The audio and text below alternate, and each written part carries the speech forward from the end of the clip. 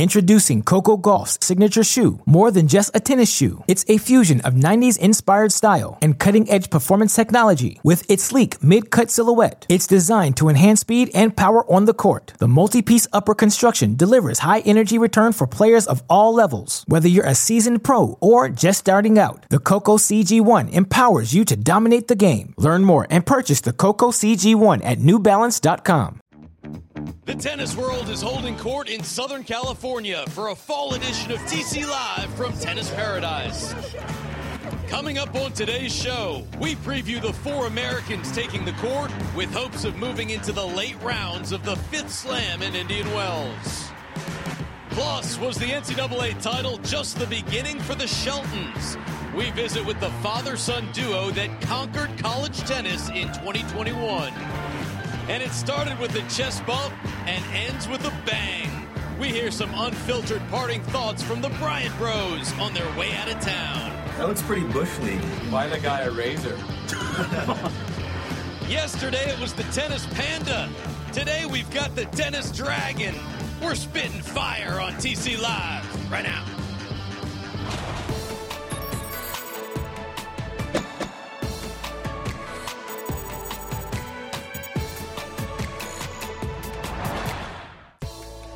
Welcome to TC Live from the BNP Paribas Open, presented all 2 weeks by our friends at Vrbo. It's our 1-hour pregame show to get you ready for first ball every morning here in the Southern California desert. The first semifinal spots on the line for the ladies, while the men battle to make the final 8, both here and at the ATP Finals. It's all happening in Tennis Paradise. A lot to get to on the show today. We've got all the big highlights, interviews, and Hall of Fame analysis, plus the always entertaining DraftKings player pools previews. And Daniil Medvedev goes golfing in the desert. You don't want to miss that. The young Italian Jannik Sinner kicking it later today. Yep, getting ready to go. This is what the players love at Indian Wells. The grass right by the tennis practice courts, playing a little soccer, taking on Taylor Fritz for the first time, looking to make his second Masters quarterfinal of the year. Inside Stadium 1, we welcome you onto our Tennis Channel desk. Steve Weissman with former Wimbledon finalist Jeannie Bouchard here on TC Live. We've got James Blake, and we've got the Hall of Famer Andy Roddick as well. Great to have you on TC Live, Jeannie. Thank you, Steve. Happy to be here. And James, you've got some breaking news for us today. Breaking news, John Isner gave the withdrawal to Jannik Sinner for good reason. He had his wife had their baby boy, James McKinley Isner, last night. Clearly named after his idol and mentor. You know, I take full credit for the name, but we'll see. Yeah. Andy, what do you think of that?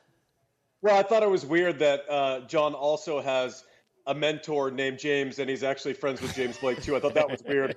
And what are the odds? Couldn't be happier for the couple. And I heard that the baby came out, and it's already 3 feet tall. So congrats to the happy couple. Third child for the Isners. Congratulations to John. Now he's got 2 sons to go with the daughter. Wish them all of the best. A lot to get to on the show today. A lot of featured matches as the men, all of the round of 16 matches going down today, and then half of the quarterfinals for the women. We start top of the hour. Diego Schwartzman and Casper Ruud. Jessie Pegula has had the best season of her career, taking on 2-time champion Victoria Azarenka. And Shelby Rogers, happy birthday, Shelbs. The birthday girl taking on Yelena Ostapenko. That's in the night session, followed by Sasha Zverev and Gael Monfils. Let's take a look at our Tennis Express head-to-head between Daniil Medvedev and Grigor Dimitrov. It is 3-1 to the Russian. He has won all 3 meetings and all 7 sets on the hard court. So you got to favor Medvedev in this one, James. What do you think?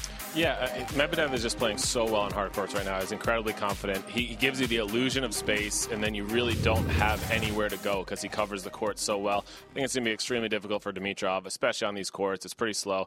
I just don't see him having the weapons to really put up much of a fight for against Medvedev today.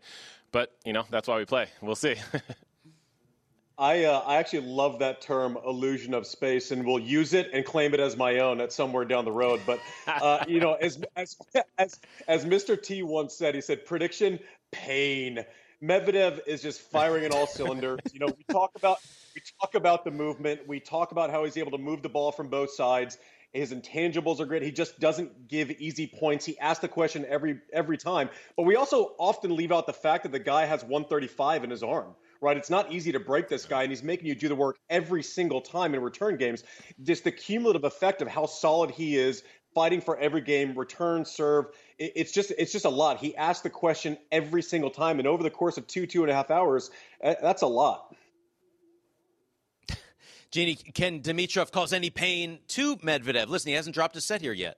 I think it will be tough. Knowing the conditions here, they're very slow and gritty, and Medvedev loves to hang back and bide his time. So I think it'll be hard for Dimitrov to kind of power through that. I really see Medvedev hanging around, waiting for his shot, and doing what he does best on the court. All right, we will see as we break down all the matchups coming up later today. But first, let's get you caught up on what went down yesterday. We had that big match between Andy Murray and Alexander Zverev. Murray, the only member of the Big Four that Zverev had not beaten. And Andy, the Brit, went up a break early. Yeah, I loved what he did tactically early. He stood way inside and kind of tried to intimidate Zverev on second serve returns. But the entire thing for this whole matchup was Murray going to be able to create consistently and put pressure on Zverev with pace from the baseline on these slow courts. We know that Zverev can create pace off of 2 feet. Murray coming. I actually think physically he looked great. I thought his decision making in the kind of clutch moments was average, which is something you don't really associate with Andy Murray. But against these top players, they constantly ask you the question: can you execute over the long haul? Do you have a great game plan? And, thankfully for Murray, Zverev couldn't actually hit an overhead he couldn't have hit an overhead into the ocean from the beach. But anyways, you can see Murray very upset with losing this. He had a one-word tweet with a period at the end. I can't repeat it on TV, but he obviously was not happy. But credit to Zverev. The guy just keeps winning. I think it's 19 out of 20 or 20 out of 21 now. 19 out of 20. You were spot on, Andy Roddick. And Andy Murray expounded upon that one word when he went inside the press room. Can you see that you played very well despite, I completely understand your frustration in not coming through? No, I didn't play. I'm not saying he played great either, but I don't think I played well today. There's a lot of mistakes. It was sort of, there was some good stuff in there, but it was mixed in with bad. There was no sort of consistency. I don't think that sort of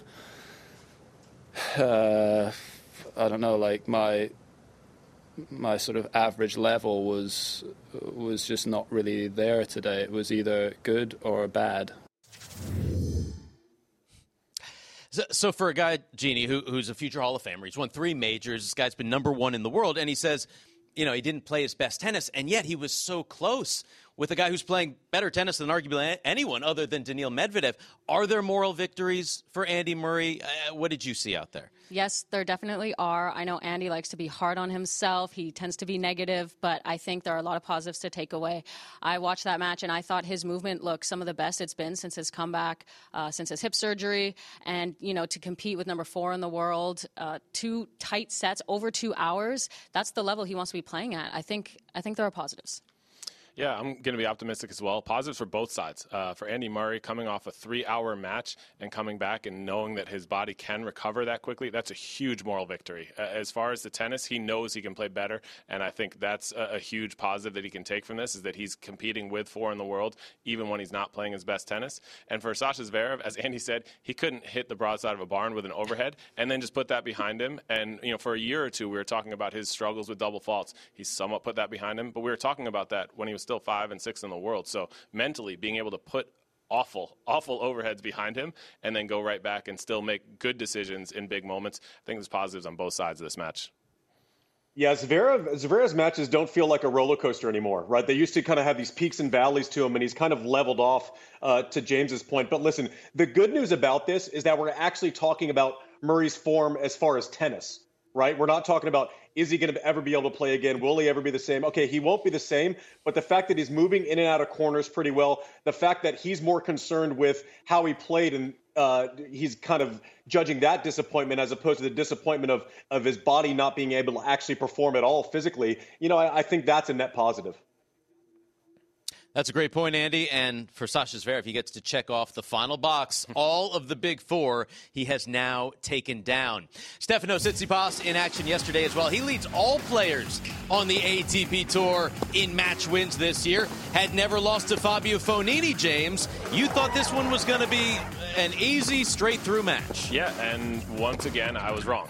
Not the first time, won't be the last. I just must have discredited the fact that Fabio Fognini has that easy power. And when it gets going, when his mind is into it and he's fully engaged, he can be dangerous for just about anyone. This is a guy that's beaten Rafa Nadal on clay a few times. He can beat and hang with anyone in the world. And in the first set and a half, he was doing that with Tsitsipas. He was really controlling play.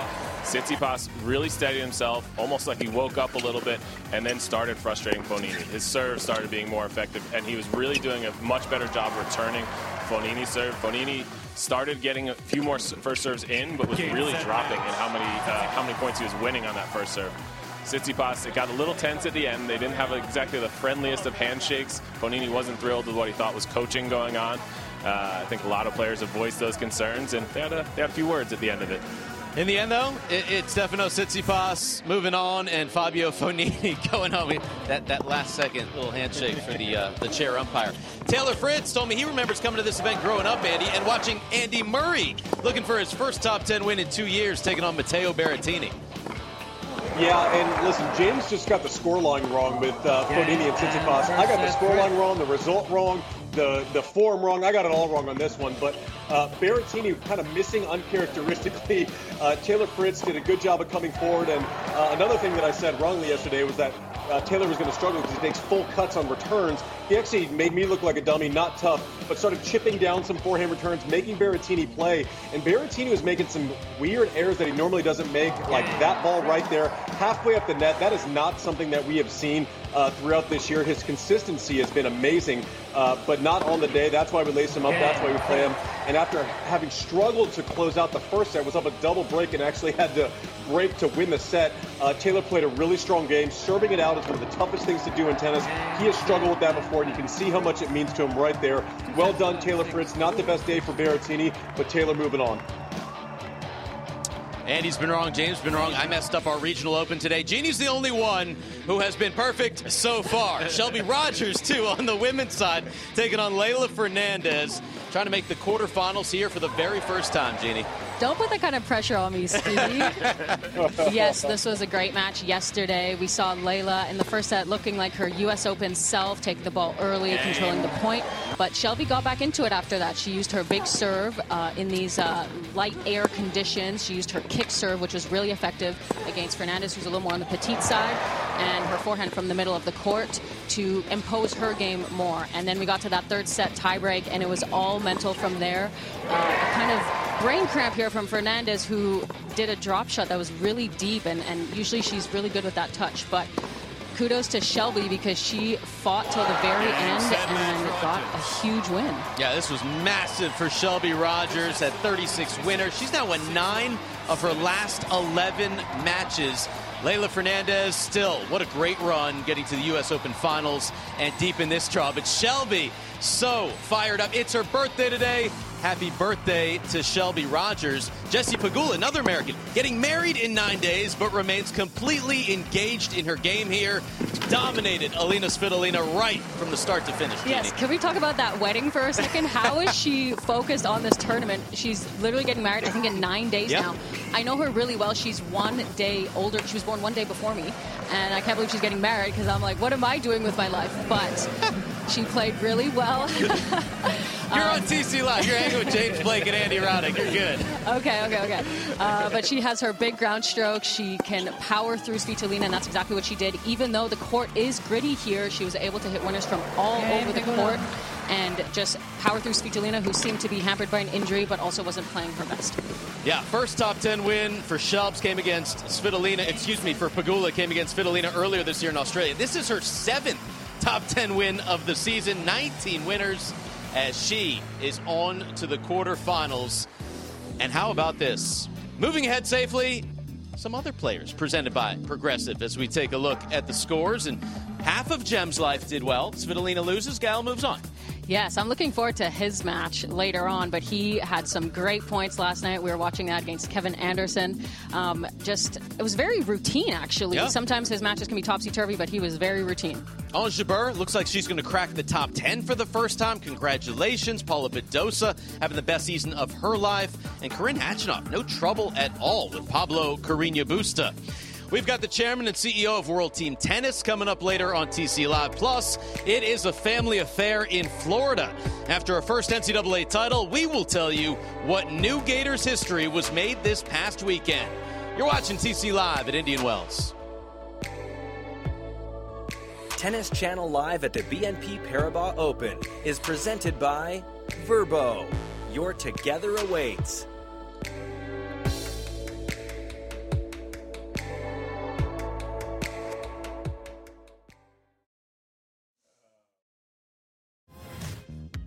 Steve, Jeannie, James, Andy back on TC Live. We've got a new game on tennis.com. Go to predictor.tennis.com. It is the Match Point Predictor game. Answer 7 questions correctly for a chance to join us next year, a VIP trip to Indian Wells. Do it quickly. This game locks at the top of the hour. You got about 40 minutes left to play. And to lock down today's forecast, here's Fox Weather. I'm meteorologist Britta Merwin, and here's your BNP Paribas Open weather forecast. Another beautiful day in Indian Wells. A cool morning, warming up to 80 degrees this afternoon with plenty of sunshine and a light breeze. For more information, go to foxweather.com. Precise, personal, powerful. Fox Weather coming October 25th. Thanks so much. Our daily coverage also starts with TC Live every single day, 1 p.m. Eastern, followed by the day session. We've got live coverage on our Sinclair regional sports networks, the great Leaf Shirus and Jan Michael Gamble. The night session starts 9 p.m. Eastern with encore coverage right up until TC Live the next day. So keep whatever device you use on Tennis Channel all day, every day. When we come back, a special father-son story from Florida. Top of the hour, it's Schwartzman and Rude.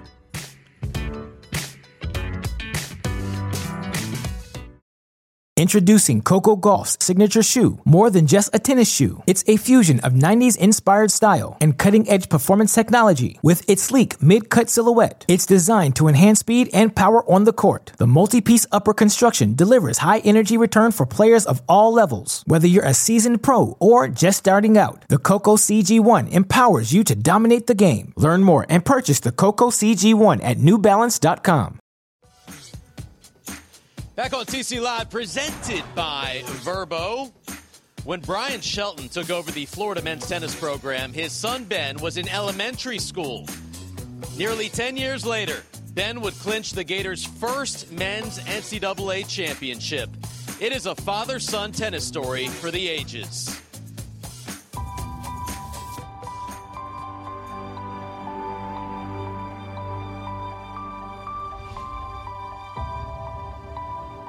Coaching in college, there's nothing that's better than that.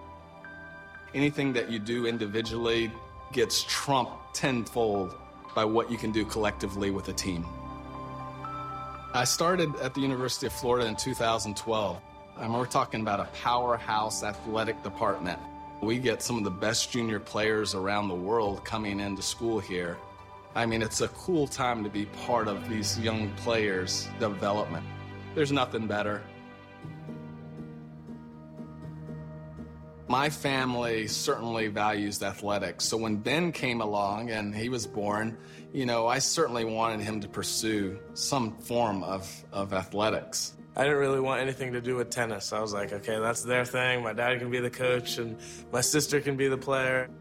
So I didn't start at first. It was more my sister. She got into it. I went out there and played a few times with her, and I was like, okay, I'm pretty good at this. This is something that I could really get into. So he decided to start coming out with his sister Emma and I, and we started working out in the mornings, and he started developing a love for the game. He was recruited by a lot of different schools around the country. Ben made the decision to stay here, but it wasn't an easy decision.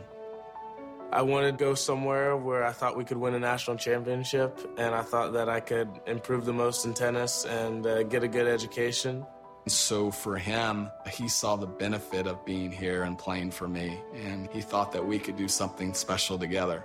I mean, he's a little bit tougher on me at times, but I know what he wants me to do, and he knows what I'm trying to do, so we work pretty well together.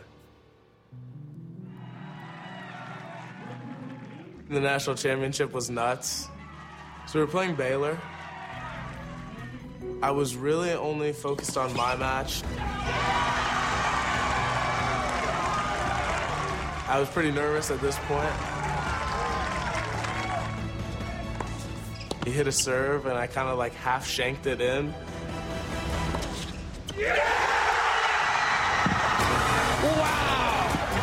I don't know, it was just kind of instinct, like I hadn't planned any celebration or anything, and I just tossed my racket in the air and then saw my teammates running at me, going nuts. Like, that was an insane experience. Just overwhelming to be in that moment and to have my son there, you know, clinching that match, and for us to be able to celebrate there together, and for him to come over and give me a big hug. And his freshman year,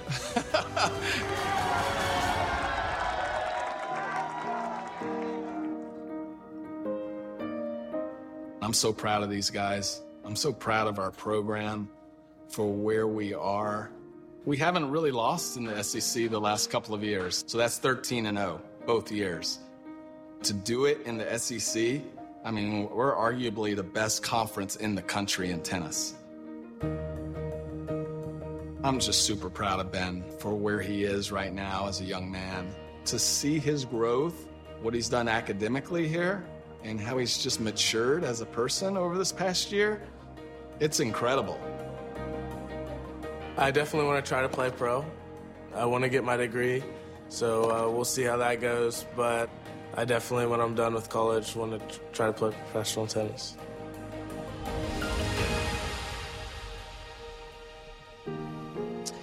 Such a cool story. Congratulations to the Sheltons. James, I remember you telling me, maybe it was a couple years ago, when one of your daughters won a big soccer game, it meant more to you than any tennis match ever did. How special is this for the Sheltons? I mean, I hadn't seen that piece before this, and I got goosebumps at least 3 times during it. Seeing the connection, father and son, seeing him get to be a part. I don't know Ben, I know Brian pretty well, and one of the nicest human beings in the world, and him getting to see the maturation of his son, having him there, celebrating together. The little thing I noticed as well with Ben going over, still shaking the hand of his Baylor opponent. I mean, I'm sure he gets that from his dad, the absolute class. I mean, I can't tell you how special that must be to have that father-son bond and to be together, making history together. I'm so happy for that Shelton family, and I want to see him have even more success.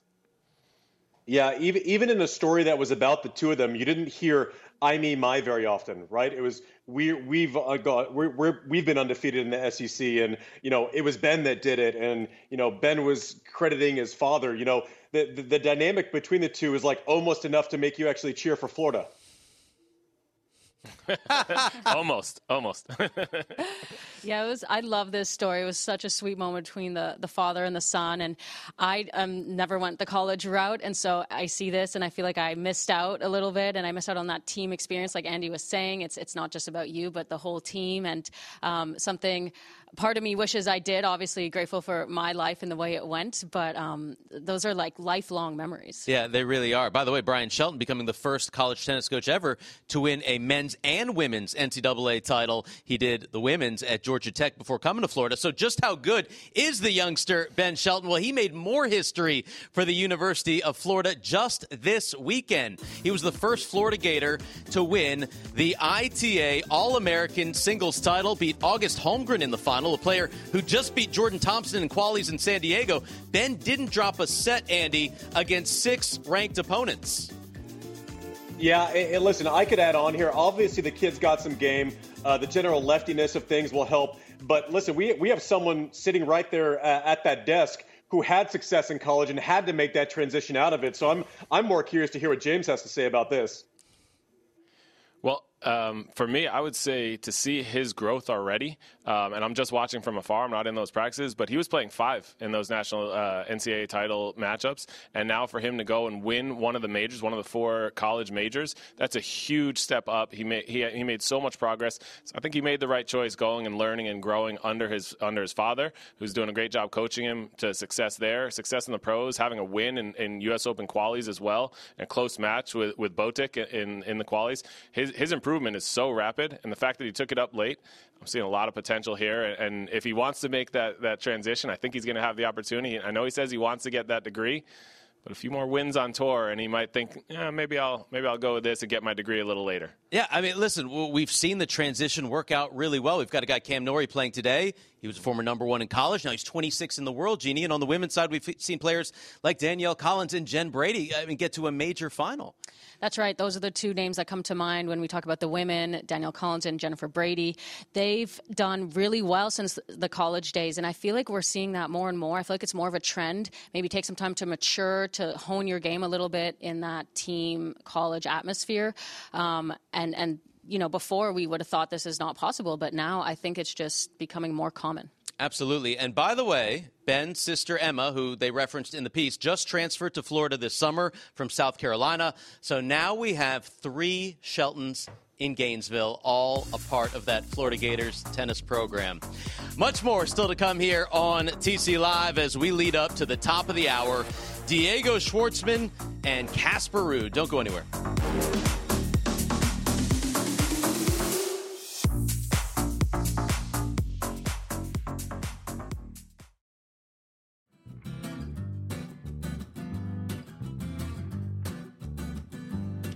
Welcome back to TC Live at Indian Wells. Our coverage of the BNP Paribas Open continues at the top of the hour. The women's quarterfinals are underway. Jessie Pegula taking on Victoria Azarenka. We've got the birthday girl, Shelby Rogers, playing Yelena Ostapenko, and all of the men's round of 16 matches being played today. Back on our Tennis Channel desk, happy to be joined by Eric Davidson, the chairman and CEO of World Team Tennis. Fantastic event. It is the 46th season, Eric, of World Team Tennis. Correct. And this year, it is all happening right here at the Indian Wells Tennis Garden. So last year you had it at the Greenbrier. How did you secure tennis paradise for World Team Tennis? Well, thank you, Steve. We're very, very excited to be here at the BNP Paribas and to be playing at the Indian Wells Tennis Garden in November. Our Greenbrier event was very successful. We were one of the first pro events, first tennis events certainly during COVID to come back out, and it was an extremely successful event. We had record-setting TV viewership, and we had great attendance even with the restrictions.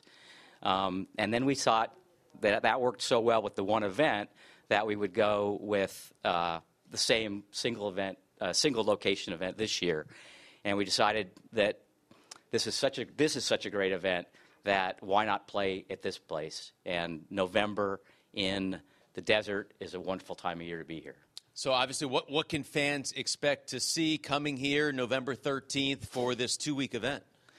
A lot of fun, basically. Our format is really, really exciting for the fans. It's a great entertainment around professional tennis.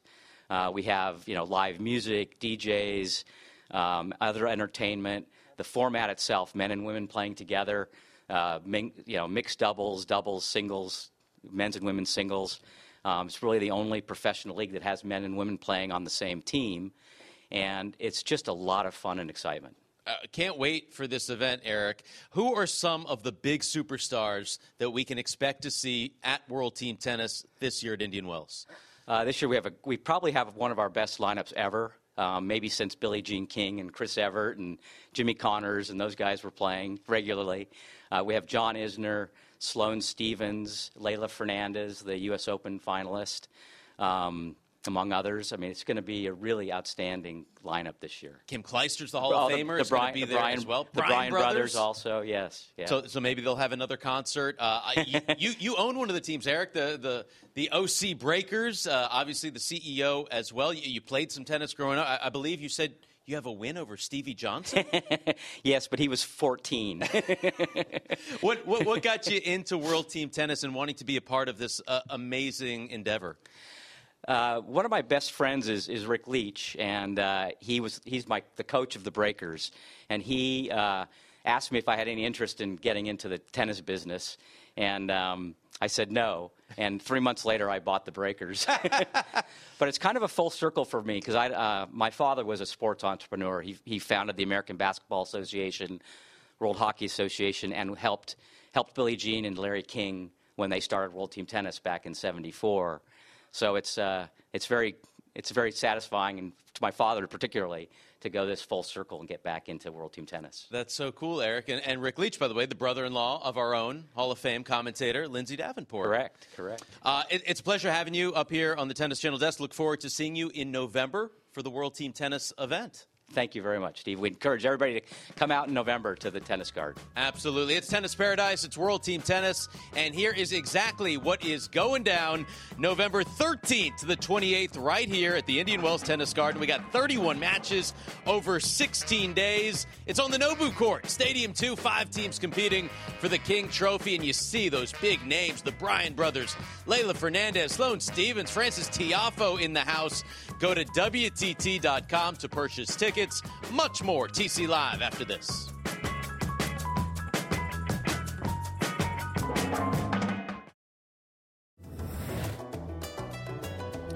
Back on TC Live, presented by Vrbo. Don't miss any of the women's year-end championship excitement in Mexico. Tennis Channel will have complete exclusive live coverage of the Akron WTA Finals in Guadalajara. That's where Jeannie made the finals earlier this year in March. Top 8 women, top 8 doubles teams competing for the prestigious ultimate titles of the 2021 season. It all begins Wednesday, November 10th, right here on Tennis Channel.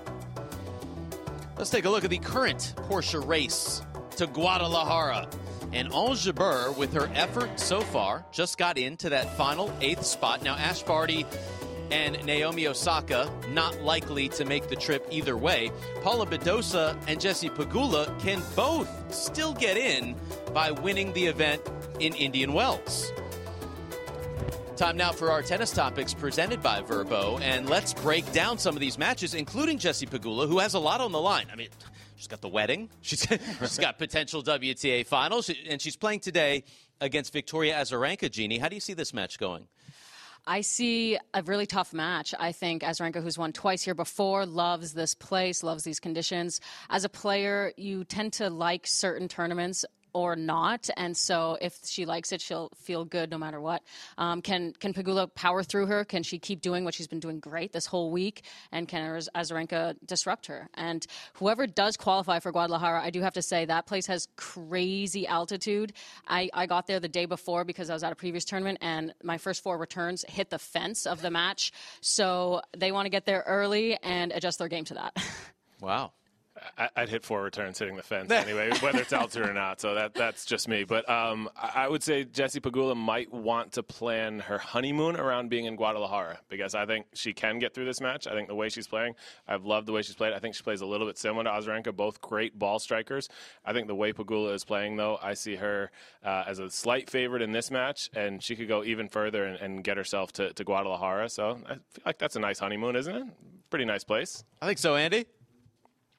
Yeah, I mean, listen, you don't have 7 top 10 wins in one season on accident, right? Pegula's playing great stuff. Obviously, as Jeannie mentioned, Azarenka has the good feels here in Indian Wells. It's going to be first strike tennis, right? It's going to be whoever executes the game plans. Stylistically, you know, they've both played players who are going to step up and kind of try to go through the court.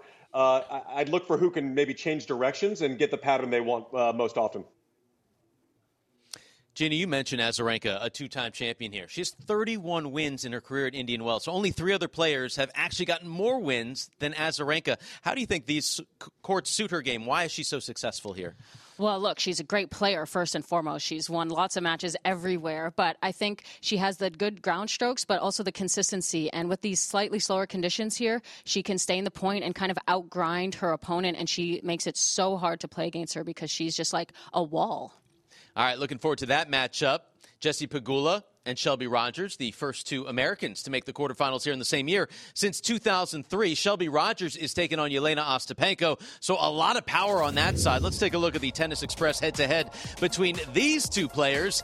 And right now, the Latvian leads 2-0 against Shelby, including that one in Charleston. Ostapenko came from match point down to win in 2019. What's going to be the key to this matchup, Jeannie? It is worth noting that all of these players had to play yesterday, so they're coming right off of their match wins yesterday, and Shelby had a 7-6 in the third, so we'll see how she recovers from that. I do think the match is more on Ostapenko's racket. She's kind of a hit-or-miss type of player, very high risk. Shelby has great power to her shots, but Ostapenko kind of goes for it on every single shot, so we'll see how she does. They're playing the night match, so the conditions will be a bit cooler, slow the ball down more just a little bit, and it'll be who can kind of hit who off the court. Yeah, I agree. Stylistically, they're similar. They're both hitting through the court. Shelby is gaining in confidence. She's getting so much better from U.S. Open, having that great run there, defeating Ash Barty. But I do agree, it's totally on Ostapenko's racket. She's the type that's just going to be swinging for the fences, going for lines. And I do think mentally it does play a little bit of a role in Shelby Rogers having a match point, not getting over the hurdle, last hurdle to get a win against Ostapenko. There's sometimes players where you just feel like you can't quite get over that. And so I think maybe there's a slight edge for Ostapenko in having that 2-0 head-to-head matchup. Yeah, and the one thing that I can see here is the thing that Shelby Rogers has to do is serve well. Late on in that match against Leylah yesterday, she landed some pretty big first serves where she was getting some free points. She's going to have to do that with Ostapenko. And for Ostapenko, she's the type of person when you see her in the quarterfinals of a tournament, you're going, okay, she's landing the body blows, right? She's throwing those uppercuts and they're landing. Whereas when you see her first, second round in a draw, you're going, we don't know what we're going to see. She's kind of proved concept as far as, consistency with this tournament. So I look at her name a lot differently when she's already made a quarterfinal as opposed to a first or second round. I feel like Ostapenko gets through. That's such a great point, Andy. The X factor may be, Jeannie, the fact that it's Shelby's birthday today, right? So she's got that going on. Plus, the atmosphere was electric yesterday when she was taking on Leylah Fernandez. You got to think the crowd is going to be in her favor. How much could that help her get over the top? That could. The crowd always plays a factor, and I think she kind of won over the crowd yesterday. They actually were a little bit more for Leylah in the beginning of the match, but Shelby, with her grit and her fight at the end, they obviously supported her so much. So we'll see. I feel like Andy was saying, Ostapenko is really like a go all the way or not type of player. So if she's past those first few rounds where she could be off her game, that means she's locked into this tournament and feeling good on the court. All right, by the end of today, Jit, go ahead. I think sometimes it's tougher to play on your birthday. I think we should ask Andy. Andy's play every year. He used to play on his birthday at the U.S. Open, and I always felt like it was tough. I didn't want to bother him and say happy birthday because I knew he was focused on his match. Yeah, that was correct. You don't want to hear it all day, honestly. Like, she should have ended it right after Steve Weissman served her that beautiful dessert from Spago on set yesterday. She should have just put that in the closet and said, no one talk to me about birthdays. A birthday gift will be if we get to this match. She really enjoyed it, and she took the brownies to go as well. I agree. I've actually lost more on my birthday than not, so It's never a good thing. It's like this extra weird pressure that you don't want to handle. I say it's going to be a celebration tonight for Shelby Rogers in the desert. When we come back, it is the DraftKings Player Pools preview as we lead up to first ball action here at Indian Wells.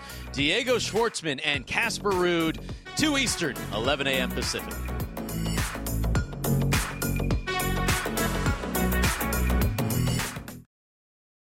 Tennis Channel Live at the BNP Paribas Open is brought to you in part by DraftKings. Get in on the action with DraftKings Daily Fantasy, sports betting, and free-to-play pools. All customers can compete for their share of $30,000 in prizes all tournament long. Use code ACE when you sign up today. By Tennis Express. We deliver tennis right to your front door.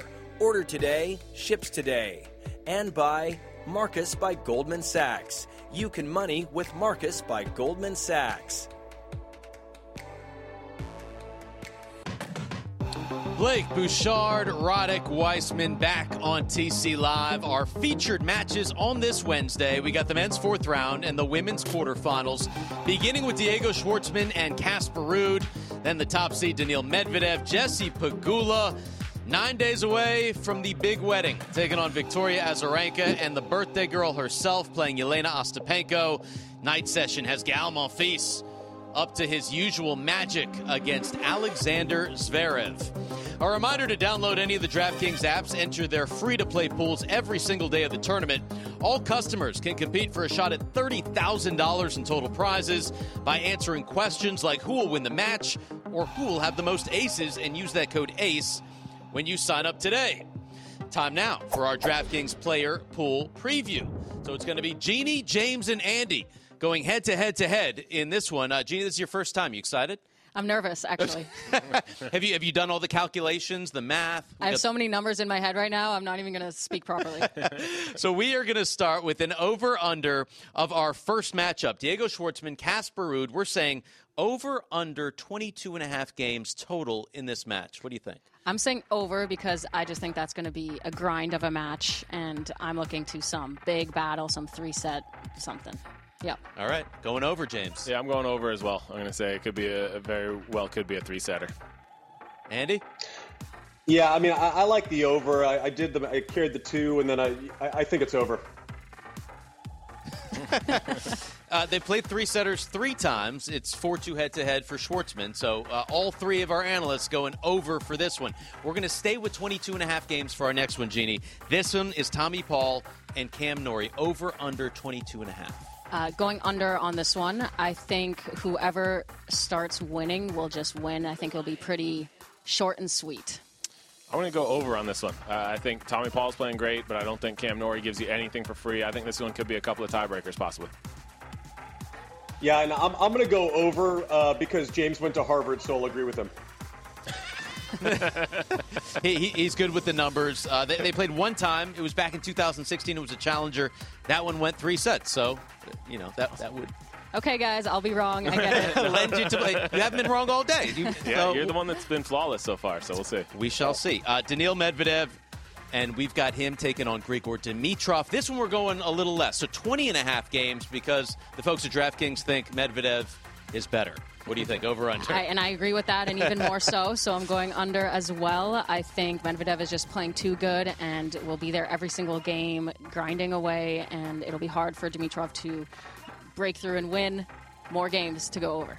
Yeah, I'm going to go under as well. 1 break each set. I don't see that as being that out of the context for Daniil Medvedev. I think he can definitely take this 3-3 or 4-4. I was undecided, but I'm going to go full contrarian mode and just go over and just really hope.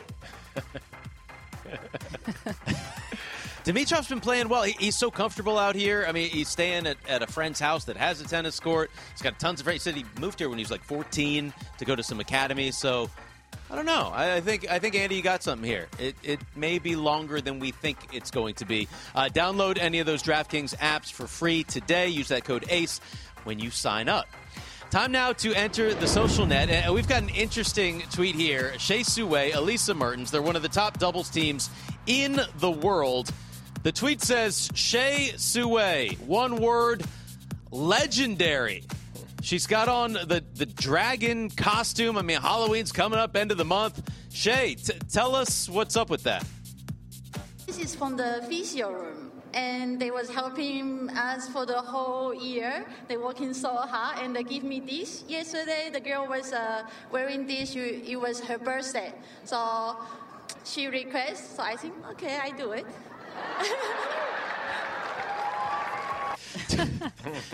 Jeannie, the players just love her in the locker room.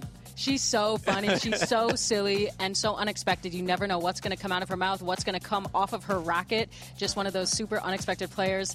The question is why the physio even gave that to her in the first place. The question is, I thought it was a dinosaur, not a dragon. Still lots of questions. Got to figure this out. Great to see. I mean, she's so funny. Elise Mertens looked like she didn't know what was going on. But like Jeannie said, always unexpected coming from her. Andy, if Cordial had given you something like that to wear, would you have? Yeah, listen, you want to impress me, you got to wear it during a match. Wearing it in a post-match interview is pretty easy. But also, like, I never really thought of, like, helmets, right? Like, it's another endorsement opportunity. Smart move. Maybe she'll make a cameo in the edition of Game of Thrones when that comes. Who knows? We need some more dragons out on the court. Jeannie, this one is for you. Daniil Medvedev playing some golf here in the desert, but he is wearing a New York Rangers jersey. He's wearing a New York Rangers number 10 jersey while he is playing golf. I know you're a Maple Leafs fan, right? Oh my gosh, no. Is that a joke? Are you Canadians? I'm from You're Montreal. My bad. Canadians. That's a huge rivalry. I mix up my Canadian cities. At first, when you said this is for you, he plays golf, I'm like, that is not for me. That is for James or Andy, because I'm sure they play golf a lot better than me. But either way, you hate the Rangers. Not hate, of course not, but got to see him representing a little bit of the NHL. I'm looking at that swing, and it's not impressive. I'm not much more impressed by his tennis game, and probably his hockey game better than that putting stroke. Andy, you want to critique the putting there? Yeah, well, I'm watching it, I'm going, okay, does he just look really bad and, like, is amazing at it? Kind of like tennis, honestly. Like, you see him hit a tennis ball, it's like, this guy's not going to win the U.S. Open, then he wins the U.S. Open. Second, I think it's like a low-key flex with the outfit. It's like, okay, I'll do the ultimate tip of the cap to Happy Gilmore, and I'll take it all the way. It's such a Medvedev thing to do. You need to get him a Canadiens jersey. I think he's wearing slides also. Yeah. He just looks like he doesn't care at all, so that it fits with his personality. So probably a scratch handicap.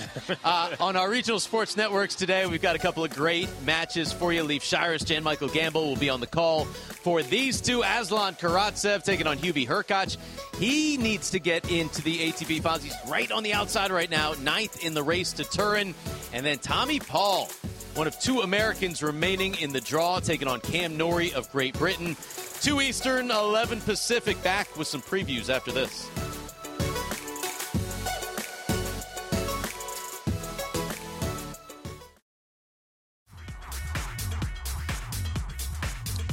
Back on TC Live, presented by Verbo. First match of the day will be called by the multiple-time Indian Wells champ, Jim Courier in the house with Brett Haber. Looking forward to this one. Diego Schwartzman and Casper Ruud.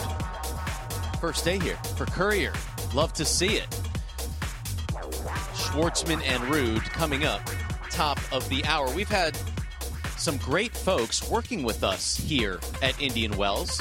Jeannie Bouchard next to me. And, of course, the Bryan brothers have been here all week long. Yesterday, they said farewell, but not before Haber gave them their exit interview. Guys, really good week. You guys are pretty good at this broadcasting thing. We've had a blast. We've learned a lot up here. It's not an easy gig. Haber's been carrying us. 17 Emmys by Haber. All right, enough. We've only got 16 Grand Slams, so maybe we'll trade at Wimbledon for an Emmy. But we'll do it again, maybe. It's a little bit of a learning curve. Yeah, like Mike said, we kind of like this gig. You're not getting sweaty. You don't have to put on the sunscreen. You just get up here in the AC and just chill. So, not a bad gig. Any surprises? Any parting thoughts as you head out? Well, I was actually surprised. I thought we'd see Roddick with us. I've heard he's been working for the Tennis Channel, but he's at home. He's on Zoom. He doesn't even come to work. And he's not dressed very well. He doesn't shave for the job. I mean, I don't know how you guys let him do it. He's wearing a hat, T-shirt. He's just chilling in his living room. He used to be a hard worker on the court. Now he's just lounging around on the couch. I mean, Andy, come on, buddy. Yeah, I don't get it. Not acting number 1 material that's in your... That's not professional. That's not disciplined. His whole career he's been a hard worker. That looks pretty Bush League. Buy the guy a razor.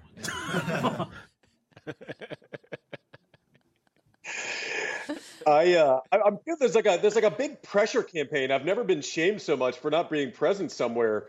But listen, credit to Bob and Mike. I thought they did a very average job. It's weird. People are calling for you to be here. Most times people want to get rid of you, Andy, and now everyone wants you to be on set. I don't get it. It's so confusing. Andy, what were your last... what were those last text messages to Bob from yesterday's performance? Well, yesterday I actually came around. I said, "You're getting good, just in time to quit forever." The Andys, Andy Murray, Andy Roddick, giving Bob Bryan a hard time. But the Bryan brothers, it was so cool to have them here. I mean, they're absolute legends, Jeannie. They're really funny. They're such a fun duo. My question is, though, why didn't they stay out to the end of the tournament? They're kind of bailing. I mean, if they're going to give Andy, if they're going to be so hard on Andy, we got to call them out as well. Guys, why did you just leave right now? I don't get it. We are just throwing folks under the bus left and right. I mean, I would like to, but I know Bob's got 3 kids at home, and I know the wrath that can come if you're gone for more than a couple weeks at a time. So he's got to get home. Mike's got to get home to his son as well. But they did, as Andy said, they did a very, very average job. Come on. No, they're great. We love them. We love their energy. I mean, if only they could get to Wayne Bryan energy, then they'd really be superstars. Then they would be the hype man for Andy Roddick rapping. So that's all right. We've got a lot to get to. We are just moments away from walkouts on Stadium One. Diego Schwartzman and Casper Ruud. James, thoughts on this match? Casper Ruud's won the last 2 relatively convincingly. I think this one's going to be a little different story. I think this is going to be a tight match. Casper's been playing great. He's almost the forgotten man, like in the top 10. A lot of people don't talk about him as being a contender for a lot of titles, but the guy just wins matches. He's learning more and more how to play on the hard courts. This is a slower hard court, so I think it fits his game even more. I think he's going to win this one. I think it's going to be a tight battle, though. All right. Ruud's a top 10 player now. Andy, what do you think? Yeah, I agree with James. The stat that Jim Courier actually taught me when I was listening to him earlier this year is that as far as just total RPMs on the ball, you would think, hey, it's probably Rafa.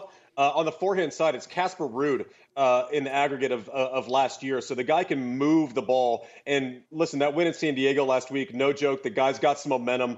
I like him moving on. What do you think, Jeannie?